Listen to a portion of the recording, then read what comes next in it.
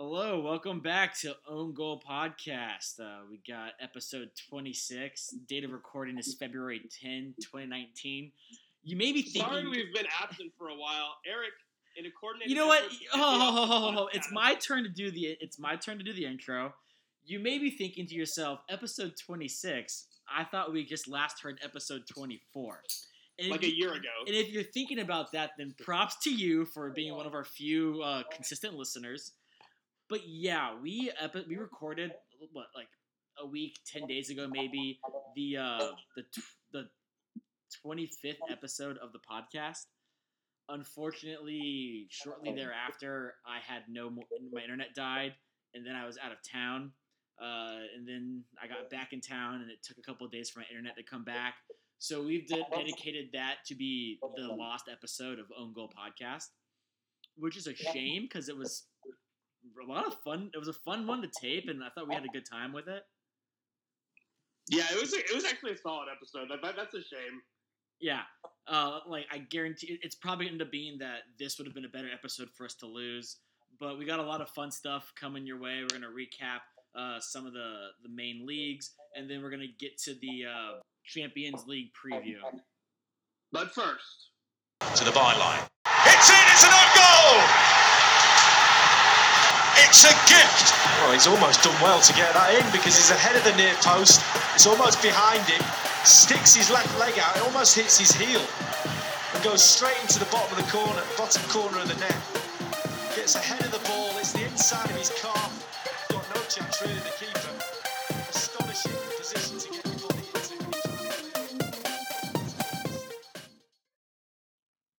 As always, we start with news around the soccer world, and doesn't make me at all happy to say this, but I think we all feared the worst, and it ended up being true. Emiliano Sala's body was recovered. I guess you didn't hear the last episode because we never released it, but he was involved in a plane crash going back from Nantes after saying goodbye to his teammates from a transfer from Nantes to Cardiff, and his body was recovered. And we just wish the best for all of his family and just give them our thoughts and prayers. The pilot's body has not been recovered, and Kylian Mbappe has donated 60,000 euros in the effort to locate the pilot's body so the family can have some sort of closure. I thought that was a class act move by Mbappe. Yeah, it was. And I mean, we covered, I think, the initial incident, like the flight going missing when it originally happened, and then didn't release the pod. But it was a small 2-man flight, Emiliano Sala and the pilot.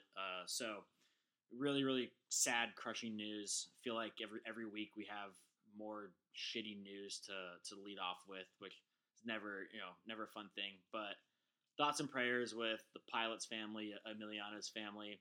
Those photos of his dog waiting for him to come home just fucking gutted me. So, sucks. And following up with that, there's another soccer world related tragedy. The Brazilian club Flamengo had a fire in their I think one of their youth training complexes in a dormitory, I believe. And there were 10 people that were killed and at least 3 other injured. 6 of the lives lost were youth players, and then 4 were team employees. So rough times. Well, Donnie, I could use a change of pace, and I know this. Yes. I know you've been doing a lot of research and follow up on a story that I think is more the speed of this podcast. Yes, obviously, our thoughts and prayers with the victims and those people injured from the burning training complex. But now for something maybe that'll put some smiles on your face. This is a very different story, and the star of this story is Arda Turan. He's the Barcelona attacking midfielder who's on loan to Turkish Super League club Istanbul Başakşehir, Turkish Super League, best league in the world, excuse me. If you remember, Turan spent from 2011 to 2015 at Atletico Madrid. He was crushing it there, and he finally got that big money move to Barca, but it never really happened for him at Barcelona. Amazing how so many players love moving to Barcelona and then just not play. But that's a whole nother story for another podcast, because Yeah. So long story short, he's facing up to 12 years in a Turkish prison, but the devil really is in the details here. So I need to introduce you to another important character in this classic Turkish drama. He's a Turkish pop star by the name of Berke Sahin. And apparently Sahin's wife is an absolute smoke. So much so that Tehran... As in, Donnie means she's attractive, not that she chain smokes a lot. Yes. She's very, very beautiful. Apparently, Tehran walks up to Sahin's wife back in October and says, and this is so creepy, but he says, "You're very pretty. If you weren't married, I wouldn't let you get away." Now, which also implies that he knows she would run away from him. I have to pause, and I have to imagine that something has to be lost in translation, right? Thinking that, like, this is one of those Google Translate. There's a lot of syntax that doesn't come through. But then the deeper into the story we get, the dumber I realize Arda Turan is. And upon second thought, I actually think that may have been a word-for-word exact translation to what he would have said. Yeah, and so he's basically like talking up his game to Sahin's wife.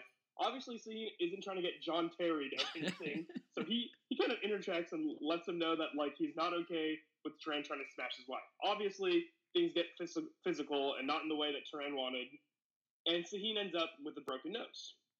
That's the least crazy part of this story. So let's just set the stage. So that was phase one, in the club, altercation, Arda Turan being a jackass. Pretty standard. Now we're going to move to phase two, where Sahin is in the hospital, presumably recuperating from the broken nose and the fisticuffs. Exactly.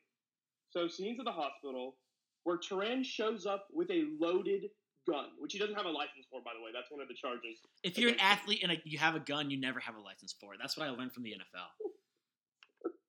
NFL. And he's actually trying to apologize to Sahin.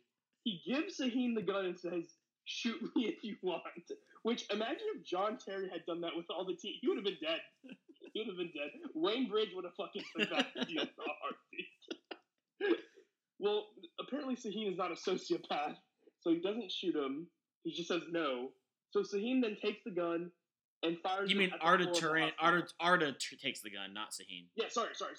Arda Turan takes. It's confusing, I know. Yeah, it's a confusing novella. Shoots the floor of the hospital, and that's where we are now. So here's what I'm thinking. He shot the floor. Arda had to shoot the floor of the hospital to prove to Sahin that the gun was loaded and it was real, right? Right? He's like thinking Sahin. Yeah. But here's my actual thinking of the whole thing.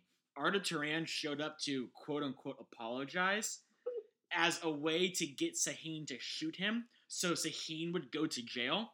And then Arda Turan would have, 12 years or whatever to try to mac on that guy's wife and close the deal that he couldn't seal. Yeah, the worst part of this story for Sahin is he also faces anywhere between 3 months and 2 years in prison for insulting Turan. So while I think there's two takeaways from this in my mind. One is Arda Turan is a fucking idiot. Actually, there's three things to take away. Arda Turan's a fucking idiot. Arda Turan is a poor man's John Terry, and I mean that very poor. He ain't no JT. Right. And there is some serious bullshit going on with Turkish law. I agree. I agree with all those, and you're missing one important takeaway. Sahin's wife has to be just so hot that people are risking prison time for her. She just has to be unearthly attractive, just a different species from the rest of us. If she were a man, she would be the Hawkeye of the week. What's up? If she were a man, she would be the hot guy of the week.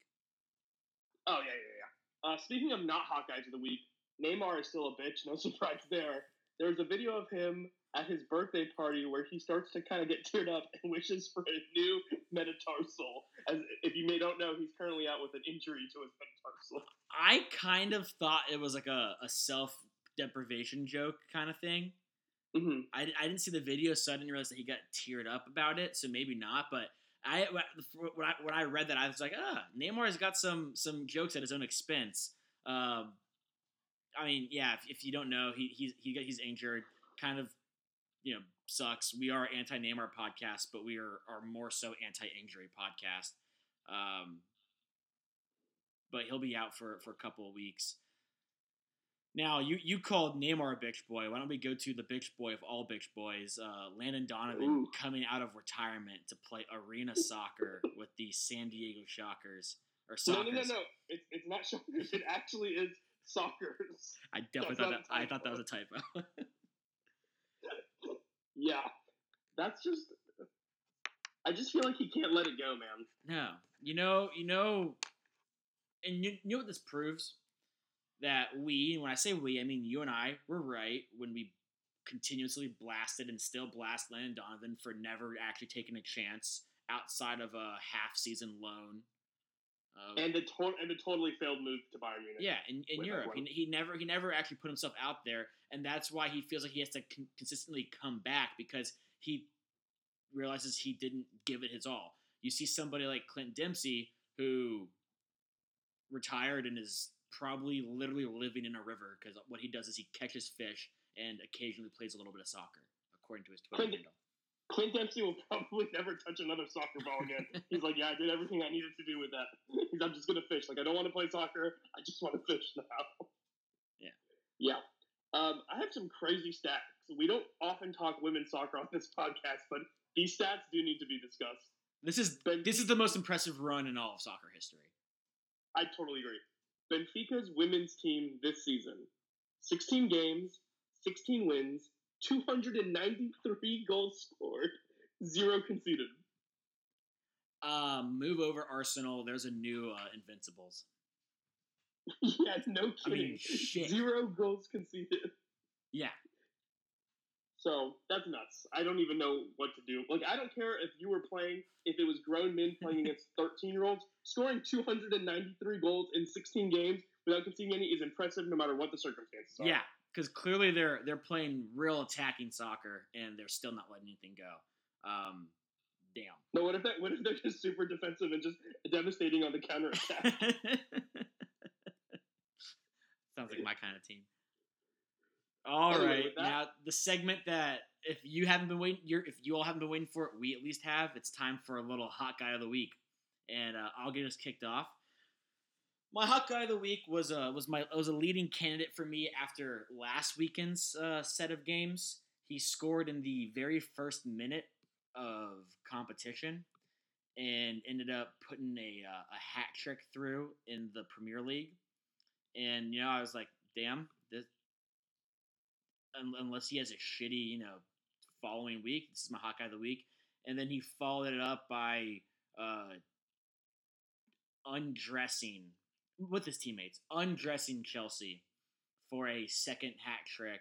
And my hot guy of the week is Sergio Aguero. He was almost not going to be my hot guy of the week because I absolutely fucking hate that platinum hair dye job. But the 2 hat tricks out of 3 Premier League games kind of made the choice for me. And if you just ignore the haircut, he's a very attractive dude. I'm surprised you went Aguero because I know you despise the platinum blonde haircut. I hate it so much. But, I mean, that is a worthy choice. He has been... I mean, you and I have always said he's the best striker in the Premier League, and it's still true. He's still the best striker in the Premier League. He's crushing it, which gives me an idea that next time we need to wager something on this podcast, loser has to dye their hair platinum blonde. Okay, it's gotta be. That's something for. No, because I'll look even worse than you do with it. I have jet black hair. It's not about who will look worse. It's the fact that I hate it way more than you do. I hate it so much more than you do. It's something for us to discuss in the future. I think it'd be funny. It's similar to how I hate covering the French League so much more than you would hate covering the French League. Oh, that's true. Now for my hot guy of the week. He's not as well known of a name, but I sent you a picture, Eric. He's very attractive. Can confirm, very hot. Kind of has like a Zac Efron look to him. In the past 3 games, his team's got 3 wins. He has 2 goals and 2 assists, including the tie-breaking goal against Bayern Munich, who his team plays for Bayer Leverkusen. I'm, of course, talking about Kevin Volland, who's very attractive, Like I said, looks like Zac Efron. Always has that perfect amount of stubble on his face, too. I want to know what his trimmer level is, because that's a great level of just stubble, but it's long enough to easily be able to see where it is and where it ends, but it's not so long that he looks like he might be on the verge of being homeless. He's got a very good look going.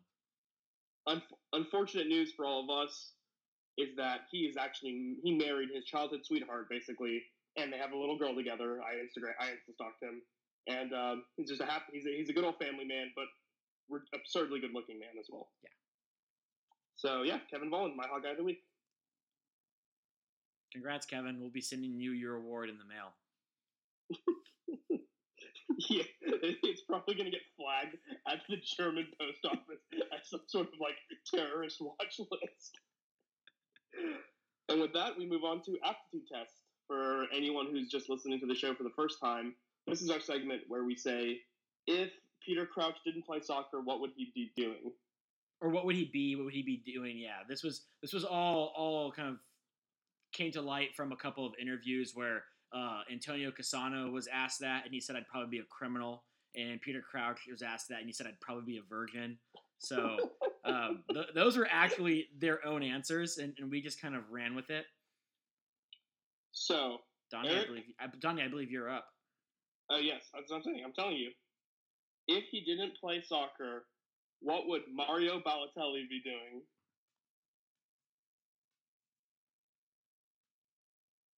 There are so many possibilities.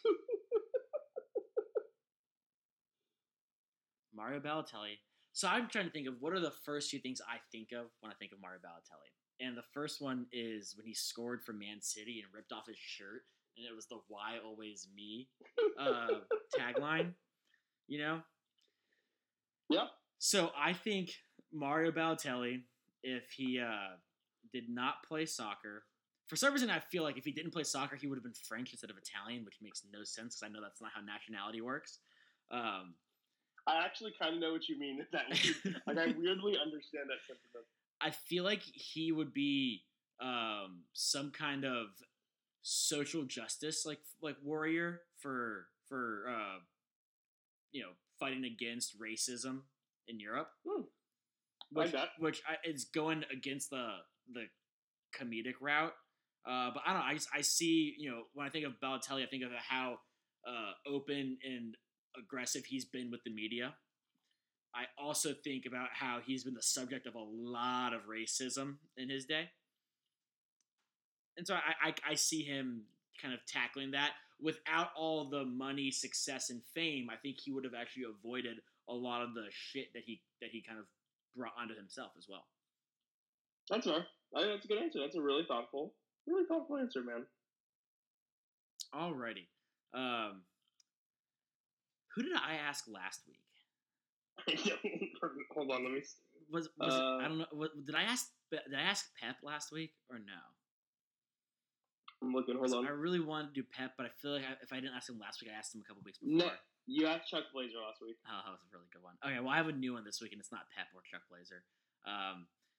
If he wasn't a soccer player and now soccer analyst and announcer, what would Taylor Twellman be? Taylor Twellman, 1,000% would work at Men's Warehouse. He would be selling suits at Men's Warehouse, and he'd also be able to do all the tailoring as well. He just looks like a guy who would work at Men's Warehouse. I don't know what it is about him. That's just what I think. So before I give you what my pick was for this, what did you have pegged down for Mario Balotelli? I honestly didn't really have anything in mind. Boo! I really couldn't come up with anything, and then I really thought about it, and I actually think that he would be like a low-level rapper, like not like a high-profile rapper, but like something in like the RJ category, where he too would make a sex tape with some British lady and like spawn the British Kardashians. Like I think it would be him that spawns the British Kardashians in a sense. I can see it. I can also see him being like a French rave club promoter. Yes. Yeah, I don't know. Maybe it's that spiked haircut. What I think of if Taylor Twellman was not a soccer player, I think in college he would have 100% been the president of Young Republicans, and he definitely would be like a campaign gopher, right? He not any guy high up in the campaign, not a strategist, but like, hey Taylor, we need you to go get all this shit for the candidate, or we need you to get this shit for the person who works for the candidate. That guy that when the candidate walks into the room, he's like, that's Douglas. His son goes to Harvard. That's Betsy. You met her 3 years ago. He's like that guy. The body man. Makes sense. The body man? Yeah. Makes sense. And with that, we're just going to dive right in. We scrapped a couple other things just because we want to have time to cover the Champions League, so we're just going to dive right into the Premier League. As we Arsenal. And as always, Eric makes a comment about it. Don't worry, when Milan loses again, I know, you fucking asshole. Arsenal, mixed bag this week. Couple of tight wins. A 2-1 win over Cardiff and a 2-1 win over Huddersfield, sandwiched right between a 3-1 loss to Man City. But more significantly, they also got crushed 3-1 at home in the FA Cup to Manchester United. Yeah, I don't think that's more important. I think it's Premier League. No, it was more important to me. Premier League results. Premier League results are above, and then everything else is below. I think they're beating teams that they're supposed to beat, which is what you have to do. I mean, basically anybody beats Huddersfield right now, so it's not that impressive. Actually, the way they were outplayed by Huddersfield and got a result, which is what they needed. But I'd be concerned about that play, especially when you combine that with how they just didn't even show up in the second half of that Arsenal Man City game.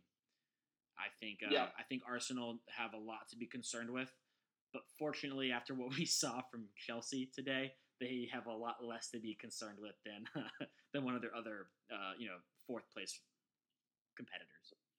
Yeah, and moving on, I guess we'll talk about Man City real quick. They actually lost 2-1 to Newcastle, despite, like you said earlier, Aguero literally scoring in the first minute. But they rebounded back to beat Arsenal 3-1, beat Everton 2-0, and today just an absolute fuckfest of Chelsea with a 6-0 win. That's Chelsea's worst ever loss in the Premier League era. Yeah, this is going to be some interesting shit with Chelsea going down the stretch and going into the off season as well. Last year, the drama center was Arsenal, with all like the Wenger out shit and everything going all toxic. And last year I think we had a lot of people, Arsenal shit. You had Antonio Conte at Chelsea, and then you even had the early stages of the Mourinho outers. Right now, the only manager drama I'm noticing or I'm hearing about is Sarri Ball. Yep. And I guess we'll just talk about Chelsea. Chelsea have kind of more or less been pathetic since our last episode. They did beat Tottenham in the League Cup semis, so they will face Man City in a couple weeks in the League Cup. But which cup is that? What's the League Cup? The League Cup is what you call the Carabao Cup. Oh, okay. I just, there's so many fucking cups, and okay. This is the least important of them all. Yes. Like, I would rather win the Painters Cup than this. Probably. Okay. They lost 4-0. They tied their worst ever loss in the Premier League, a 4-0 loss to Bournemouth. Thank you, Josh King, for your brace there. He used to play for Manchester United youth product. But then everything seemed fine because they destroyed Huddersfield 5-0. Eric, you really tanked that fucking team. I know. I love Huddersfield. I still love Huddersfield, and it's all my fault. And everything looked good. Higuain had a brace. Hazard had a brace. But then... And then we realized that everybody beats Huddersfield. Yeah, everybody beats Huddersfield. And then you just get crushed by Man City 6-0. They were down 4-0 after 25 minutes. Yeah, it was something to behold. There were a lot of people who were talking about how, Chelsea had almost all the right pieces. yeah, the defense was a bit of a concern, but what they really needed was a proper target man, and they'd be top 4 no problem. So is Higuain not what they were looking for? Because looks to me like Higuain left a situation in Milan where he was getting no service, and he was frustrated and unhappy, to a team where he's getting no service, and he was looking frustrated all early on. And I mean, granted, everybody was looking frustrated when you're down four goals in 25 fucking minutes, but just I don't know. I was chuckling a little bit when I watched Higuain get almost no service at all for an entire game, and then saw Milan provide service to their striker all game long. A couple hours later. Yeah, it was just bad. I have a feeling they don't finish in the top 4. Sarri's probably gone. You think that's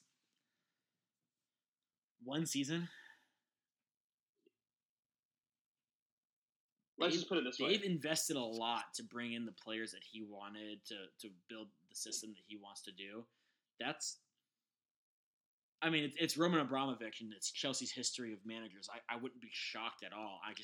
That's what I'm thinking. I think, like I said, he's fired very successful managers for him before for a lot less.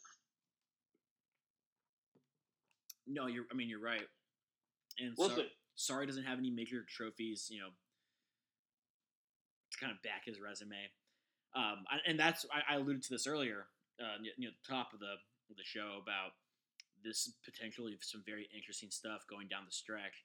Because if Sarri's out, who is available for them to bring in? Who's going to want a job where they basically wouldn't even give a manager more than a full season? And then someone who's used to dealing with that kind of craziness before, and someone who wanted Eden Hazard very, very recently. Didn't they bring back Mourinho? No. Zidane goes to Chelsea.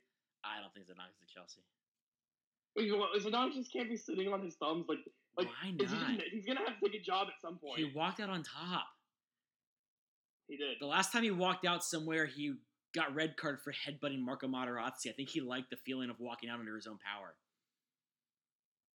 Technically, he did walk out under his own power. Not. It was not his own call. Not of his own volition.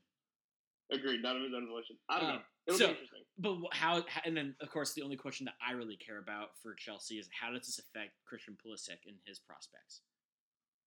Also, if you're Eden Hazard, if you hadn't decided already, he's going to Real Madrid. He's gone. We've said he's gone for a while. Like, I'm pretty certain in that. But whatever sliver of hope Chelsea fans had, that done. And if I'm what was it, Hudson Odoi, their young, promising winger who Bayern keeps trying to buy. I want to leave too. Who he's rejected contract extensions and made it clear that he handed in a transfer request over January window. I feel really affirmed in my decision that I want to leave, and I think Chelsea's gonna have to face the music and sell him over the summer or lose him for a free a year later. You know how much Bayern loves grabbing talented young players on a free. Leon Goretzka. Yeah. Liverpool, unfortunately, couldn't take advantage of City's slip. Or not, unfortunately for them, fortunately for all the other 19 teams in the Premier League. They actually dropped 4 points by having consecutive ties, a 1-1 tie with Leicester and a 1-1 tie with West Ham, before finally beating Bournemouth 3-0. And then that leaves, Tottenham next, who are actually clinging to life without Kane and Ali. They are out of both cup competitions, but Son and Eriksen, especially Son, who scored in all 3 Premier League games, these last 3 Premier League games, has kept them in the title race. They had a 2-1 win at Watford, 1-0 versus Newcastle, and 3-1 versus Leicester. The most important thing that Tottenham and Tottenham players have done since the Kane and Dele Alli injuries have been losing tournaments. They got out of both cup competitions. Son lost in the Asia Cup to come back a couple games early for Tottenham, and that was dire because without Son, they would fully be relying on Fernando Llorente, who has got to be having to go from Kane to Llorente is such a horrible drop in talent. It's like going from a 2019 Ferrari to having to drive a Model T. Yeah. For those of you who don't know, that's the first production car ever invented. The Model T at least has the novelty of it being really cool. I think it's a Ford Pinto. A Ford Pinto is what I was gonna go with. Yes, like a 70s Ford Pinto that's a death trap. Yeah, exactly. No seatbelts, no airbags. Probably doesn't even have brakes if you really look at it. It's more likely to score on you than for you. He's actually evened out in the period that he's been getting playing time. He has an own goal and an actual goal. So I know. He's sitting even. Which is that's not the conversion rate, the ratio you want for your striker. Okay. And now this is my favorite part of the podcast when we can just talk about Manchester United. I'm sure after this segment you're just gonna sign off, right? Yeah, I'm pretty much mentally checked out after this. First of all, it doesn't happen often in this sport, but I was wrong. A few months ago, I said Man U had no chance at top 4 at all, and today, as it stands, I remember you said not only did they have no chance of top 4, but we were going to stop talking about them in these breakdowns unless they were playing one of the actual top 4 competitors. Yes, well, things have changed. I was wrong. All of you other people who support Man U who believe you were right. I'm dumb. You're smart. I'm ugly. Y'all are handsome. I admit when I'm wrong. That being said, Ole Gunnar Solskjaer is crushing the start of his Man United managerial career at a similar rate to which JT crushes his teammates' wives. He actually has the best ever start to a Premier League manager's career, and he beat out the two guys who were tied for it were Carlo Ancelotti and Pep Guardiola, and he beat them out by a point by getting that draw against Burnley. We also knocked out Arsenal out of the FA Cup, which is just always nice to beat Arsenal. But the Burnley game was terrible. Right? We should have been up 1-0 by Rashford. I don't even know what that attempt of a finish was. I don't even have words for it. It was so bad. The easier the attempt, the harder it is for him to finish. He's like the Hito Turkoglu of soccer. You can check my tweets. Before Pereira gifted Burnley the goal, I tweeted and said, he is not good enough to be a Manchester United player. And then he basically just gave up the ball right on top of our 18 and gave Burnley a goal. Then Burnley got another one, so we're down 2-0. Which, in the Mourinho days, going down 2-0 was the best thing that could happen for United. That is true. But 87th minute, Lingard gets taken out of the box. Pogba PK makes it. 92nd minute, Victor Lindelof. What a time to get your first goal for Man U to salvage the art 2-2. Now, with Mourinho, like you said, we'd get late equalizing goals, late winning goals. But what I really liked was the team's attitude after this game. It wasn't we're really happy with the draw. It was that was points dropped. We should have won that game. We should have never been in that position. And it's that change in attitude, I think, is one of the most significant impacts that Solskjaer has had over Mourinho. So I think the most significant impact is that when Pogba is playing really well, Solskjaer's like, yeah, Pogba's playing really well. Whereas Mourinho was like, Pogba's playing like crap. Yeah, we got a tight 1-0 win over Leicester. Pogba played a magnificent pass to Rashford, who had a much harder finish than the one against Burnley, but he scored that one no problem. Because for him, the harder it is, the easier it is. And then we follow that up with yesterday a 3-0 shit pump of Fulham. Fulham for the first 10 minutes looked really, really good, and then Man U were like, oh yeah, I forgot who we were. And then they played Pogba with a brace, and Martial literally ran half of the field by himself, basically, fighting off guys. Such a great example of speed and strength for his goal. And we were able to rest Young, Lindelof, Rashford, and Lingard, who are all likely going to be starting on Tuesday against PSG. So, like I said, Solskjaer is doing what he's supposed to be doing. He hasn't lost the game yet. He's doing a great job. The players, the mood is better. And, yeah, I'm very optimistic. Question for you. If the season ended right now, would you want him to be offered the full-time? Yeah. Okay. If it ended right now, yes. If season ends and United finish 4th place? Yes. Yeah? I think so. Even if Zidane's like, I would like to coach Man United? Yes. Well, crap. It's completely hypothetical. I would pick Solskjaer over Pochettino, Zidane one is hard because like we already have Martial and Pogba, and I feel like Zidane might be the way to get Mbappe. You want that French connection? I just want that third French guy. I just want Mbappe. This is all I want is Mbappe now. Well, good luck. Good luck with your goal. So that takes us to the table update. We've got Man City and Liverpool on 65 points. City has the lead on goal differential, which was really helped by Chelsea letting them put 6 past them today. Yeah. Then we got Tottenham at 60, which is 5 points off the lead. United in 4th on 51 points, so 9 points behind 3rd. And then Arsenal and Chelsea are on 50. Interesting tiebreaker for Chelsea and Arsenal. So it's points, then goal differential, and then after goal differential, it's total goals scored. And going into today's game, Chelsea were tied with Arsenal, had 1 game left to play, a game in hand, and had 6 better goal differential.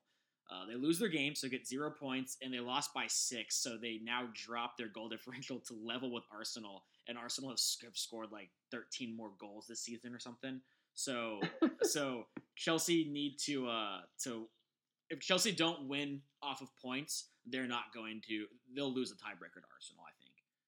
So very interesting, and United right there. It's a close race with a safe cushion between 6th and 7th. Yeah. I think seventh place is at like 38 points or something, pretty far off the pace. So yeah, that's exactly right. 7th place is 12 points off. It's pretty safe to say that we have the top 6. It's the top 6 that everybody was expecting, and now it's going to be a fucking bloodbath for the title and a absolute gutter brawl for 4th place, and I am very excited for that. And now, Eric, to get you even more excited, you can talk about Serie A, the Italian league. Alrighty, second as always in our breakdown. Unless Milan lose, then we get to talk about them first because somebody else makes the outlines. So we're gonna start off with the easy stuff. Juve keep winning. Napoli have stalled a little bit. They drew Fiorentina and they drew Milan a few weeks back. Juve safely in first place. We can crown them right now. Dun dun dun dun dun dun dun dun. Napoli are very secure in second place. We don't crown them because you don't get shit for being in second place. But they have a 9-point lead over third, and I feel pretty confident that even a stalling stalling Napoli isn't going to drop to third place, especially when third place is Inter. They won this week, but just the week before, they had a home game against Bologna, who's one of the bottom 5 teams in Serie A, and they lost to Bologna at home. Inter, today's game was the first game they scored a goal in 2019. So they have like a 9-point lead over 4th place that's dropped down to a 4-point lead over 4th place. So if Inter doesn't kind of right the ship soon, they're going to find themselves in the fucking logjam that is the battle for 4th place. In that battle, we have Milan currently in 4th, and then 3 teams tied on points for 5th place. You've got Atalanta, Lazio, and Roma all tied on 38 points, 1 point behind Milan at 39 points. Milan had a Paqueta and Piontek look like potential top 4 clinching signings. I'm not saying that Milan are going to finish in 4th place. I'm just saying the way these guys have played since joining the club look like they could be the reason that Milan does make that down the stretch. I totally agree. I think both signings have been fantastic. Paqueta has really surprised me with his defensive work rate at times. It's just from a Brazilian attacking player, you just don't see see that defensive work rate. And the Polish one, how do you say his name? So it's spelled Piatek, but it's pronounced Piontek. Okay, Piontek. That guy is a gamer. He's clinical. He's got goals in him. He's just clinical. He missed a relatively easy chance today, but then he converted a slightly tougher one, 30 minutes afterwards. Paqueta, though, is the guy that I've been really impressed with. I've been saying all along that with Jack Bonaventura out, Milan had no creativity on the left side, and so teams could just consistently guard and shut down Suso, and Milan had no creativity because of it. It was pivotal to get some creativity on that left side, and really all Paqueta is creativity and work rate, which is a fantastic fucking combination.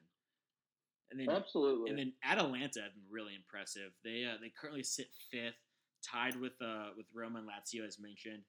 Their striker Duvan Zapata is in contention for the top scorer in Serie A, and it's fascinating. And the Coppa Italia, I know I joke about cups and thinking they're pointless, but the Coppa Italia quarterfinals just wrapped up last week, and oh my god, they were odd to say the least, fascinating to put it in a better spin. Going into the quarterfinals, you had all the major players still alive, with some of the other, decent but not title competitors still in it. Yeah, your higher end mid-table team. Yeah. So ended up Juve was eliminated by Atalanta. So hot right now. Atalanta's home field is really hard to play. Good luck, Milan. Please don't let me down next week. Napoli eliminated by Milan. Napoli and Milan played in Milan for Serie A, tied 0-0. Then 3 days later, played in Milan for the Coppa Italia, and Cutrone got Milan ahead. And no, this was Piontek got Milan ahead in 2-0. It was fantastic. Inter eliminated by Lazio, and Roma eliminated 7-1 by Fiorentina. That was bad. My dude Federico Chiesa had a fucking ball game, hat trick and all this shit. But what's fascinating is if you look at the final four left, number 1 out, number 2 out, number 3 out. You've got current 4th, current 5th, and then you have current 7th and current 9th place. Those are your final four for the Coppa Italia, which is just fascinating to me. Yeah, I think it's going to be exciting. Interesting side note, Ronaldo scored goal number 18 today, and with, I think, 13 or 14 games left in Serie A? Yeah. With 14 games left in Serie A, Eric said he wasn't going to get to 25. I said he was going to get over 25. He's getting very close to that 25 number. So it'll be interesting how that plays out. So if he hits 25, we push, right? Because I said he wouldn't get 25. You said he'd get over 25. I said over for sure. Yeah. So if 25 is a push, but if he hits number 20, and you are at least going to get 4 penalties in that time spot. I mean, at least 4. Next time they play Milan, they'll be given like 3 penalties or something. Yeah, how many? Milan's probably gotten their 3 penalties they get for the whole season already. Yeah. But yeah, I think the Serie A Premier League, the top that 4th place race is going to be incredible going into the end of the season in both leagues. The bit more of a log jam in Serie A, but I think a bit more. The teams that are in contention in Premier League are a little more overall, I think, talented and more complete. So it's going to be very, very interesting to see how both of those kind of play out. Hoping to see a few teams emerge from the fold in Serie A. Would love to see Inter keep kind of stalling and drop back. So you have, instead of 5 teams competing for 4th, you have 6 teams competing for 3rd and 4th, which could make things very interesting. All right, before we jump into La Liga and officially wrap up the Serie A rundown, interesting little development in the political arena of Italian soccer. Yesterday, the milk farmers and the shepherds of the Cagliari area staged a sit-in and basically locked the Cagliari team in the team facility to prevent them from leaving for the Milan game, protesting that the price of milk in the area is not high enough for them.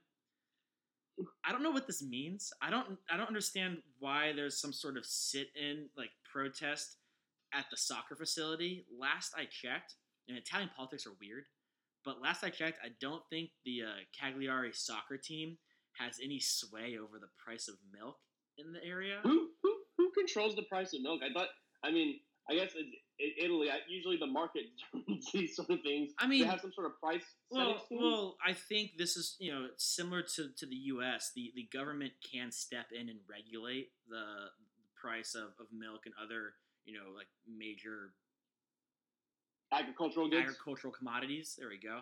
And so I have a feeling that's kind of the ploy they're making.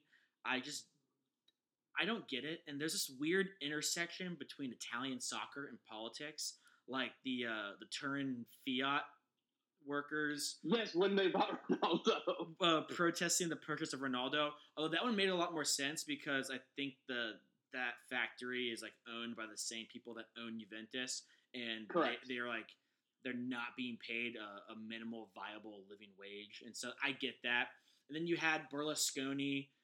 Silvio Berlusconi, who used to own Milan, who was like prime minister and was like sentenced to jail for not espionage, but like for I think political espionage and taping, blackmailing people. There's a really fascinating. Didn't he have a sex scandal too, or am I just off the cuff with that one? Maybe he did. I know that his daughter, Barbara Berlusconi, was like dating Alexandre Pato for a while. Maybe that's why he had a lot of injury issues. I'm not sure. But he was definitely convicted of like political crimes. So there's just, I don't know, this is just one of the next things in Italy that I don't quite understand. Dude, this has the makings of such a good reality show. Put the Fiat factory workers and the Caglia Cagliari milk farmers. Yeah, put those milk farmers put them in like all a house together and just like a you want Big Brother Italian protesters. Either Big Brother or throw them on an island. I want Survivor. Survivor. I want Survivor. That's the one I'm here for. But yeah, it's just a really really obscure. Especially that the team got like stuck and locked in. Then some of the key players expressed solidarity with the farmers, and they were allowed to leave to get to Milan in time for the game today. So, see, people don't understand, like, this storyline about Arda Turan and the gun and the pop star's wife, this storyline about the milk farmers, that's the beauty of soccer. Like, that's the one of the things I like about soccer over American sports is, like, all of our sports leagues are in America. We have only 30 teams in this league, 32 teams in this league, etc. We're kind of set in what kind of drama could happen. But there are so many soccer teams and so many soccer leagues all across the world that you just get the most bizarre outcomes. I like to think that I'm sympathetic with the plight of the underpaid farmers who have a hard time making a living. As am I. I am directly descended from farmers. I get that. So I'm not trying to make light of that. I'm more of drawing the absurdity of the idea that in America we would never see a group of unions or workers like staging a sit-in for some football team, some basketball team, as a way to apply political pressure to get a better pay or better compensation. It's just fascinating, and it's kind of funny to talk about milk farmers locking a soccer team in a facility. Yeah. All right. Now back to our league rundowns. Like that. Well, with that, we will move over to La Liga. Wait, that's not the end of our episode. We covered Premier League and Serie A. We're done, right? We have so much to talk about this episode. People are going to hate us. Luckily, I sprayed through La Liga because I don't care. It's La Liga. Like, it's La Liga, man. It just doesn't do it for me. I don't know what it is. It's just what it is. I don't know. Anyway, sorry about that. But Barcelona won 2-0 against Girona, but then dropped points in consecutive matches with a 2-2 draw against Valencia and a 0-0 tie against Athletic Bilbao. Of course, Atletico Madrid could not take advantage of Barcelona. If Barcelona dropped points, Atletico Madrid either tie or lose that next game. Yeah. So they won 2-0 against Getafe. But of course, after Barcelona tied Valencia 2-2, they immediately lost to Real Betis 1-0. And then they got kind of crushed. They didn't get crushed, but they got beaten in the Derby 3-1. First of all, people were throwing rats at Courtois. Courtois spent 3 seasons on loan from Chelsea at Atletico Madrid. So people were throwing rats, like little stuffed rats, maybe actual rats. I don't know. Some of those photos, I honestly had to zoom in because I thought they looked like dead rats, like actual rats. This is the same league of fans, not the same fans, but the same league where a pig head was thrown at Luis Figo. An actual pig severed head. So it wouldn't be surprising me if some rats were let in onto Wasn't the the same league that fans threw bananas at Danny Alves too? Yes, that same league as well. At least this one. At least this one wasn't racially motivated. No, it was just he's a rat. He's a traitor. Yeah, I can respect that. I actually thought Atletico kind of got fucked with two big calls in this game. First of all, a penalty was given that absolutely occurred outside of the box. Like half a yard outside of like Vincinius fell into the box. Did they pull the whole like if he hadn't been fouled, his momentum would have easily carried him into the box or some bullshit like that? They didn't really explain it, but they VAR'd it and still gave it. And I was like, okay, I hate VAR, but at least if you're gonna have it, the point is to get calls right. And it still got the call wrong. They got screwed, so they went down 2-1, and then Morata had a great goal to equalize 2-2, and they called it off. And they said it was offside. But when I looked at the replay, the announcer said it was offside too. But I looked at it and I kind of I paused it on my iPad and I put a line of where they're like. I really thought he was onside. So I don't know. I kind of feel like Atletico got fucked, but Real Madrid got the win. Bale scored his 100th goal. Real Madrid had 2 wins before that too. They beat Alaves 3-0 and a 4-2 win over Espanyol, and that leads us to our table update. And actually, Real is now in second place after all that. So Barca at 51, 6 points behind is Real. A point behind them at 44 is Atletico. Sevilla's at 37, and there are 5 teams within 6 points of Sevilla. There are 6 teams fighting for that 4th place spot. You know what? That's pretty cool. That is something you don't always see in La Liga. Here's the problem with La Liga. You don't see it because it's only on fucking beIN Sport. Yeah, that is true. It is not marketed well to the United States whatsoever. No. And that moves us to the Bundesliga, and which is marketed well for the United States. Very well. Dortmund in first place. We're up 3-0 over Hoffenheim with 15 minutes left. And what they did, Donnie? They drew 3-3. Yeah, you just can't blow a 3-0 lead with 15 minutes left. You just can't. Not when you especially if you're a champion. Exactly. That is not something champions do. Jadon Sancho looked so good. And I really hated how much I enjoyed watching him play because, it hurts our boys Pulisic's PT. He benched Pulisic, and I mean, yeah, but Chelsea's all their good players are gonna leave, so Pulisic's gonna be their best player. No, I know, but summer. It's just not. I mean, Sancho looked, especially in that first half, Sancho looked incredible, but. Dortmund, I think, They rested Royce. They rested a few players. Definitely have their eyes on Champions League coming up, and I'm really, really hoping that doesn't come back to bite them in the ass. Bayern, who, down 8 points to Dortmund in the table, relatively easily beat Schalke. Went up 1-0. Schalke tied it 1-1, and then Bayern just kind of took over, and I think the final score was 3-1. So they're 5 points back of Dortmund now. Weston McKennie went the full 90, playing in an attacking mid-role, and had a really great assist. They keep getting the ball to him in the middle third, and he makes just really great runs with strength and speed on the ball. Had a couple errant passes and stuff of that nature, but had a perfectly weighted ball on the counterattack to spring the goal for an assist. He was their highest rated player for Schalke, and I think it says a lot, not just about his skill, but about the lack of talent at Schalke right now, that he's their most reliable creative outlet, because he's not a creative player. He's a very good player, good attacking, good defensive, good passer, but he's no means what I would say a creative player. And it's not a good sign that that's what Schalke is relying on him for. Yeah, it'll be interesting how they finish out the season and what happens with them next season for sure. Yeah, and just kind of interesting. I think really interesting to see how Pulisic does in the Premier League next season, because Chelsea are definitely going to see an uptick in jersey sales in the United States.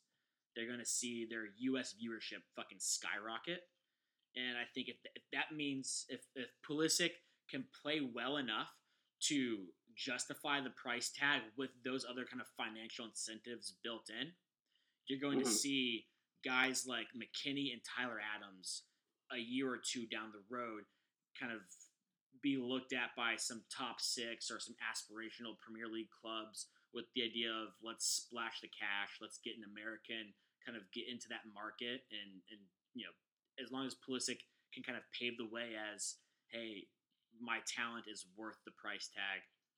So it'll be I think very interesting to see how Weston McKennie is affected by Christian Pulisic, because Americans are always interlinked in terms of overcoming that U.S. soccer skill bias. Yeah. I mean, that's all really good points. Yeah. Tyler Adams didn't play for RB Leipzig.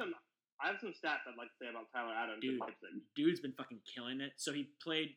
Give us the stats. Okay, his first eligible match. Eligible match. Yep. Or no, wait. No, this one he was.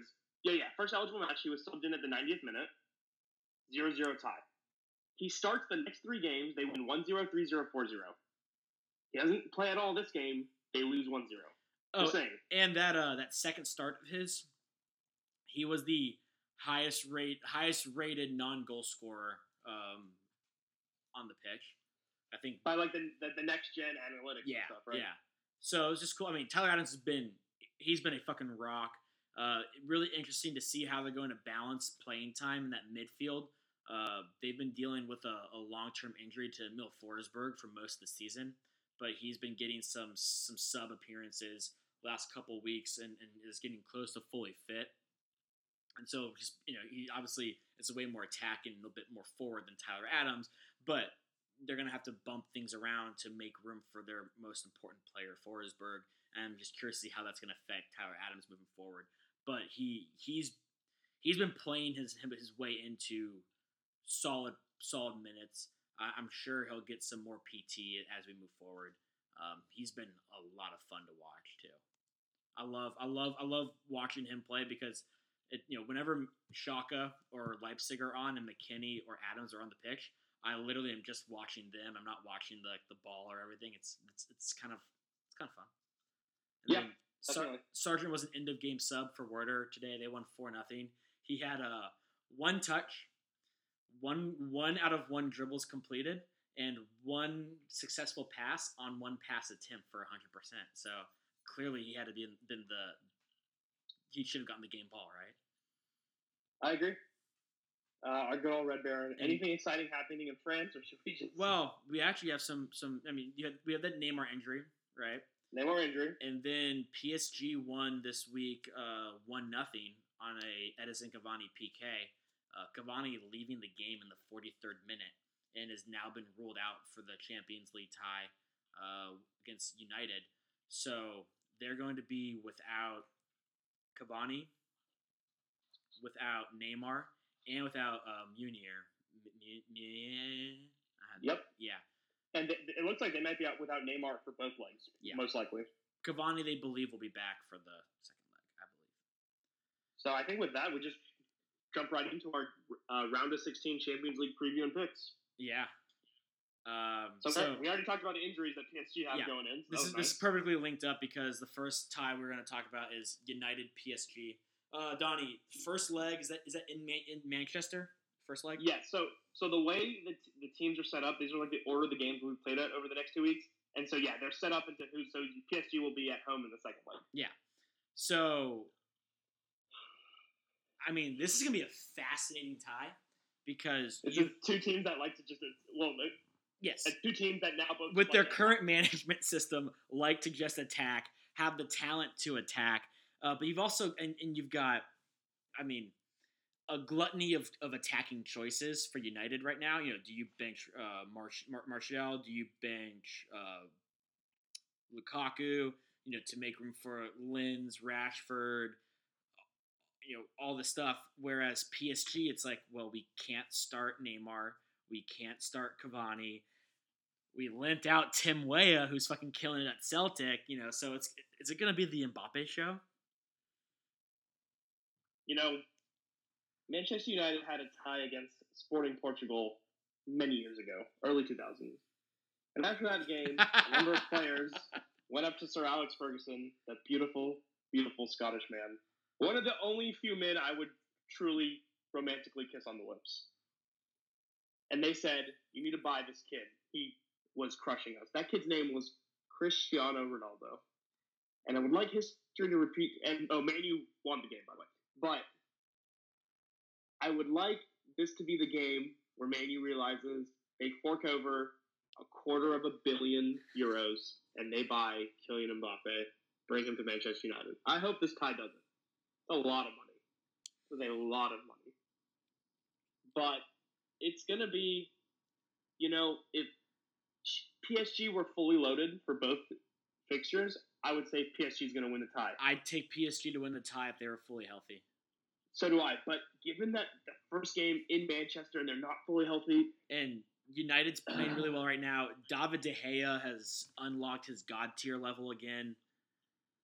Pogba is just something else entirely right now. Rashford is absurdly clinical. They have the speed to match up. It's gonna come down to the defense of United being able. It just depends on what wing Mbappe plays on. If it's against Ashley Young, goodbye. But if against Luke Shaw, it's hard to get around that booty. It'll be interesting. I'm fuck it. I'm taking United. So am I. I think we're both United here. You're gonna see goals scored by both teams in both legs. Oh yes. In before 0-0-0-0 penalties. All right. Next competition. This is, I think, an actually really interesting one. We got Roma Porto. Porto surprising a lot of people with the way they're playing. They have some really good young players. Roma, they're very up and down. They're either like playing really well, or then they go these periods where they're playing dog shit. Edin Dzeko scored this weekend to end his goal drought of a couple weeks. Stephen El Shaarawy is healthy and scoring goals. Yeah. But they did just get drubbed 7-1 by Fiorentina. I know, that's what I'm saying. Like, it's hard. I'm going to go, if for nothing else, but like kind of for brand name, I'm going to go Roma this time. I'm taking Porto. I think that's a good pick. I take Roma very hesitantly. I think Porto, this one is very close to me. I think Porto is a very good pick. This is an interesting one. This is also interesting. This one is going to be a much more exciting tie than Roma Porto, I think. Tottenham Dortmund, first leg in Tottenham, which gives Dortmund the home game on the. Tottenham isn't a place; it's just in London, right? No shit. Sorry. Continue. Just pretend I didn't say that. I'm sorry. Eric is so mad. Like when I say the second leg is at PSG, I know I mean it's Paris that they're fucking playing. Yes, but you didn't say at Tottenham. You said in Tottenham. So that's the difference. Oh my god, I fucking hate you. So Tottenham are going to be without Dele Alli and Kane, definitely for the first leg, potentially for the second leg too. Yeah, but definitely very likely for the second leg. Dortmund are the top of the table.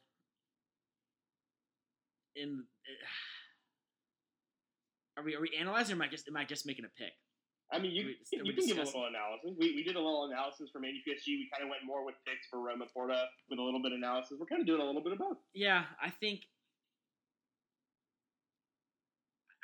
it's hard to compete and to fight for, they're still technically fighting for a Premier League title and to compete in the Champions League without two of your four best players and without your best player. Yeah. I think Dortmund's got some defensive issues. They definitely do. They're trying some funky shit out. But at the end of the day, Royce is going to play. Jadon Sancho is probably going to play. Pulisic might even being able to bring Pulisic's pace in like the 70th minute as a sub. I really like that flexibility. I'm taking Dortmund.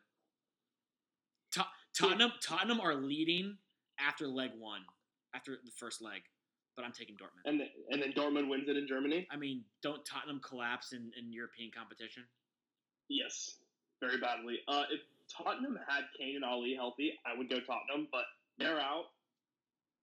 And they are, they're winning games tight in the Premier League against opposition that is nowhere near as talented. They're beating mid-table Premier League teams with, final 20-minute last gasp goals by Son.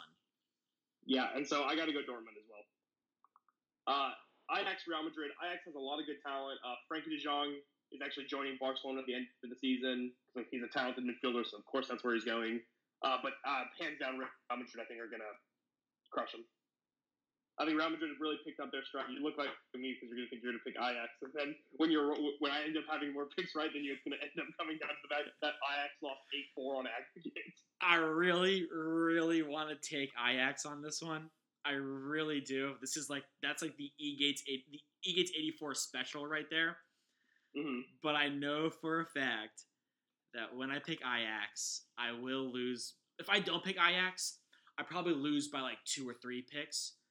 But if I do pick Ajax, I'm going to lose by 1 pick, and it's going to be by the Ajax pick. So, therefore, I'm taking Ajax to go to advance over Real Madrid. It would be pretty funny if Ajax. That's a great pick if you're right. You should put some money on it. Ajax the odds are in your favor. Ajax can score goals. Real can't. I'm taking the goals. It's a game against those that can make shots and those that can't make shots. I want the shot makers. Real scored 10 goals in their last 3 games. You know that, right? Okay, but none of those are by Marcelo, so they're clearly not utilizing their best attacking threat. Oh yeah, he was on the bench against Atletico Madrid. And that's why I'm taking Ajax. Ajax play their best 11 players. Now this takes us to a interesting tie. First place team in the Premier League, Liverpool. Well, I guess they're technically second place the right two now, second place teams in the Premier League and Bundesliga. Yeah, for being technical. But Liverpool, Bayern Munich. Liverpool. You taking Liverpool? Yeah, I'm taking Liverpool. They're attacking depth. They're young, but they have experience. Bayern is old. They started benching some of their old guys and playing some of their youth. But I'm taking Liverpool. This is a tough one for me. Because I actually think that it's Jurgen Klopp against a team in Germany he's used to getting beaten by. It's Jurgen Klopp and his Liverpool team who have had a chance to really extend their lead at the Premier League and have kind of fluttering. And it's a manager who I've always said is a good coach. His players love him. But in the most critical moment, when he has to be excellent, he's a bit of a choker. Now, then again, you have Robert Lewandowski on the other side, who is also a choker.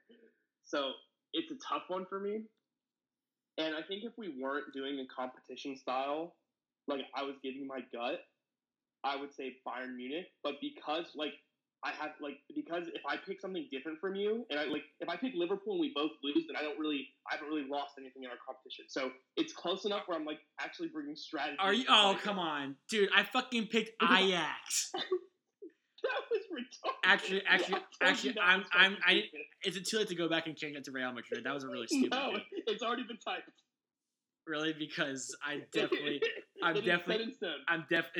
not set in stone. No, it is set in stone. It is set in stone. Yeah, you can't go back and change. I just went back and selected Real Madrid. You picked Ajax. It's Real Madrid selection is not great, but in good sport, I picked Bayern Munich to beat Liverpool. I can never pick Liverpool to win anything. And I actually think Bayern Munich will beat them. Leon Barca, just Barcelona's going. Barcelona's going to advance. Although, first it's within a goal after the first leg. Listen, Leon has some gamers. Leon can play. They got Nabil Fekir, Memphis Depay. They have that third guy who we never really remember, but he's It's there. because I really like Fakir. You really like the pie. We don't have a third host that really likes the other guy. But wait, it's not Falcao, is it? Is it Falcao? I think there's 4 games in the league where Messi hasn't had a goal or an assist. He is just Yeah. Messi will always bail out. Even if Barcelona play even if they're down remember that time they were down 4-0 to PSG and they won 5-0 Yeah. behind Messi. Messi's just the ultimate bailout guy. He's we played really bad. Don't worry, I'll do really good the next game and score a hat trick. Yeah, he's really good at it because that's been his entire role for the Argentinian national team for the past 5 years, 6 years. Yeah, but then they lose at the critical moment. Yeah, but he has bailed them out of games that they shouldn't be in to get there. Yes. So yeah, I got Barcelona beating Lyon. Yeah. Kevin Prince Boateng gets a goal. So now we have Weston McKennie and Schalke versus Manchester City. Weston McKennie gets two really good 90-minute experiences in the Champions League. And City advance on the largest goal differential of the round. Yep. Well, no, maybe second behind Ajax's goal differential over Real Madrid. And now that leaves this is actually, I think this might be the toughest one to call. Atletico Madrid Juventus. That is a interesting draw. Here's when I look at Real Madrid's three-peat, I look at the main components to why they made that three-peat. It comes down to Ronaldo, Zidane, Keylor Navas, and Toni Kroos. So Real Madrid They don't have Ronaldo, they don't have Zinedine Zidane, and they don't have Keylor Navas. So I don't really. I mean, they do have Keylor Navas, but they don't play him. They just don't use him. They don't use the three-peat goalie. That's fine. I have a penis. I just don't use it for anything. So of the key components to the three-peat, Juventus have the same number that Real Madrid do. Juventus' key component is Ronaldo, which I think counts for more than any of the other key components combined. So I'm taking Juventus in a pure mathematical formula here to advance over Atletico Madrid. But I agree with you. This is a fast. There are some really good ties in this round of 16. United, PSG, Tottenham, Dortmund, Ajax upset over Real Madrid, Liverpool, Bayern, Liverpool, Bayern, and then Atletico, Juve. Yeah, that's saucy. I agree with you. Oh, you were supposed to pick that one first. My bad. I was good. Like I said, I think Ronaldo. He's going to be the difference maker. He's going to be the big factor. I think. Atletico is a good defensive team. I think Juventus is a better defensive team. It's going to come down to are Chiellini and Bonucci healthy? They've been out for a couple of games with injury. They're supposed to be back midweek. So I think we'll see them. If one of them or both of them are out, that really opens up the door for Griezmann and company to stir some shit up. Yeah, that's true. And when you look at our picks, really our internal podcast competition comes down to 3 matchups. I really wish I was able to go back and adjust my Real Madrid one because you can't just say it and then 2 minutes later get buyer's remarks you made that pick. No, I definitely can though because I'm in charge of the editing of this podcast. Just gonna go back in. You're just gonna take out everything and go. Yes, I, Eric Gates, also agree. Real Madrid will win. Yeah. Yeah. So those are our picks. That is the show for today. Whoever loses this has to. Well, what happens? What do you want if I lose this? And no, we're not doing the platinum hair thing. It's not. Well, and if we're not doing the platinum hair thing, then it's just why are we even making picks at all? Because I have a suggestion that if I win, you have to finish the season as the Ligue 1 correspondent. The entire season? So that was my. This is a negotiation. That's my initial offer. Okay. What do you What would you want me to have to do if I lost? You took the one thing that I wanted off the table. The one that you wanted was fucking platinum hair? Yeah, you can. Yeah, you can change it back. You just need to keep it for a week. You would revel in turning me into what I despise. If I win, I want you have to take a calendar photo shoot in 6 soccer jerseys of my choice, and I'll provide 3 of the soccer jerseys. So, in the 6 soccer jerseys of your choice, I'm buying 3 of them? Yes. That is... They don't have to be, like, official. Like, we can do, like, cheap, like, knockoff jerseys. Okay, fine. I will accept. If I win, same exact thing. I like your wager. I want to take it as well. And we ignore the Liga stuff? Yeah, I keep doing Liga because I fucking hate my life. Okay, yes, deal. That is the deal. All right. I like it. That's a good one. All right. Now, really, I should have held out and said I would agree if you let me switch out the Ajax Real Madrid pick, but fuck it. Because that was definitely not... That was me picking with what I want, not what I think is going to happen. On the record, I definitely believe Real Madrid advance, but I am sticking with Ajax as my pick. Okay. I can accept that. You have no choice but to accept that. No, I actually chose to accept that. I could just say, no, I don't accept that, and you move on. But I was the bigger person. No. You're not the bigger person if you have to explicitly come out and say to the other person, hey, I was the bigger person. We both agree I was the bigger person. We can move on now. No. You're getting my tricks won't work on me. We've also extended this way too long, and I can't wait to edit none of this out, especially the part where you freeze for 3 minutes. So... That's what you get for making me stick with Ajax over Real Madrid. This has been Own Goal Podcast. Tweet to us at Own Goal Pod. You can reach us on email at owngoalpod@gmail.com. There's a Facebook group. Spread the word. Spread the love. And if you ever insult somebody, remember, the way to apologize is to give them a loaded gun and let them shoot. Bye! I was sitting wishing in this barren desert wasteland all alone, hoping that mirages were in some type of scene I've come to know. She whispered closely, told me this is all that we could ever be, but none of me would be the enemy and destroy our destiny.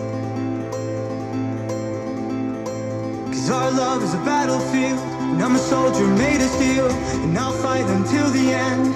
Shallow wounds always mend, oh no, I won't camp here tonight.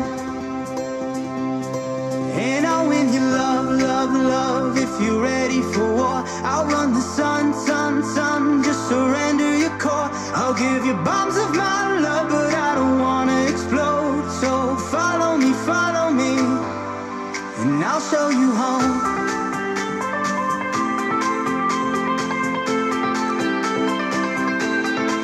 I'll give you bombs of my love, but I don't wanna explode. So follow me, and I'll show you home.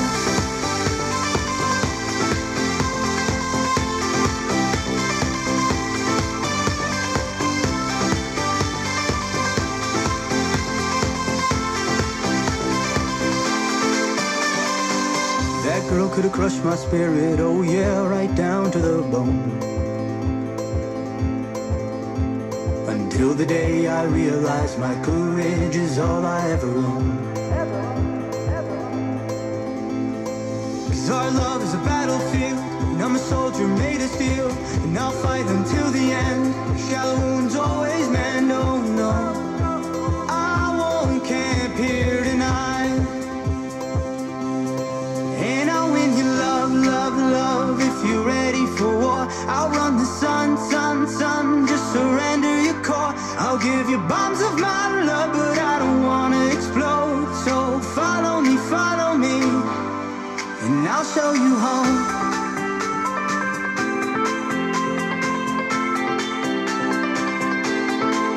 I'll give you bombs of my love, but I don't wanna explode. So follow me,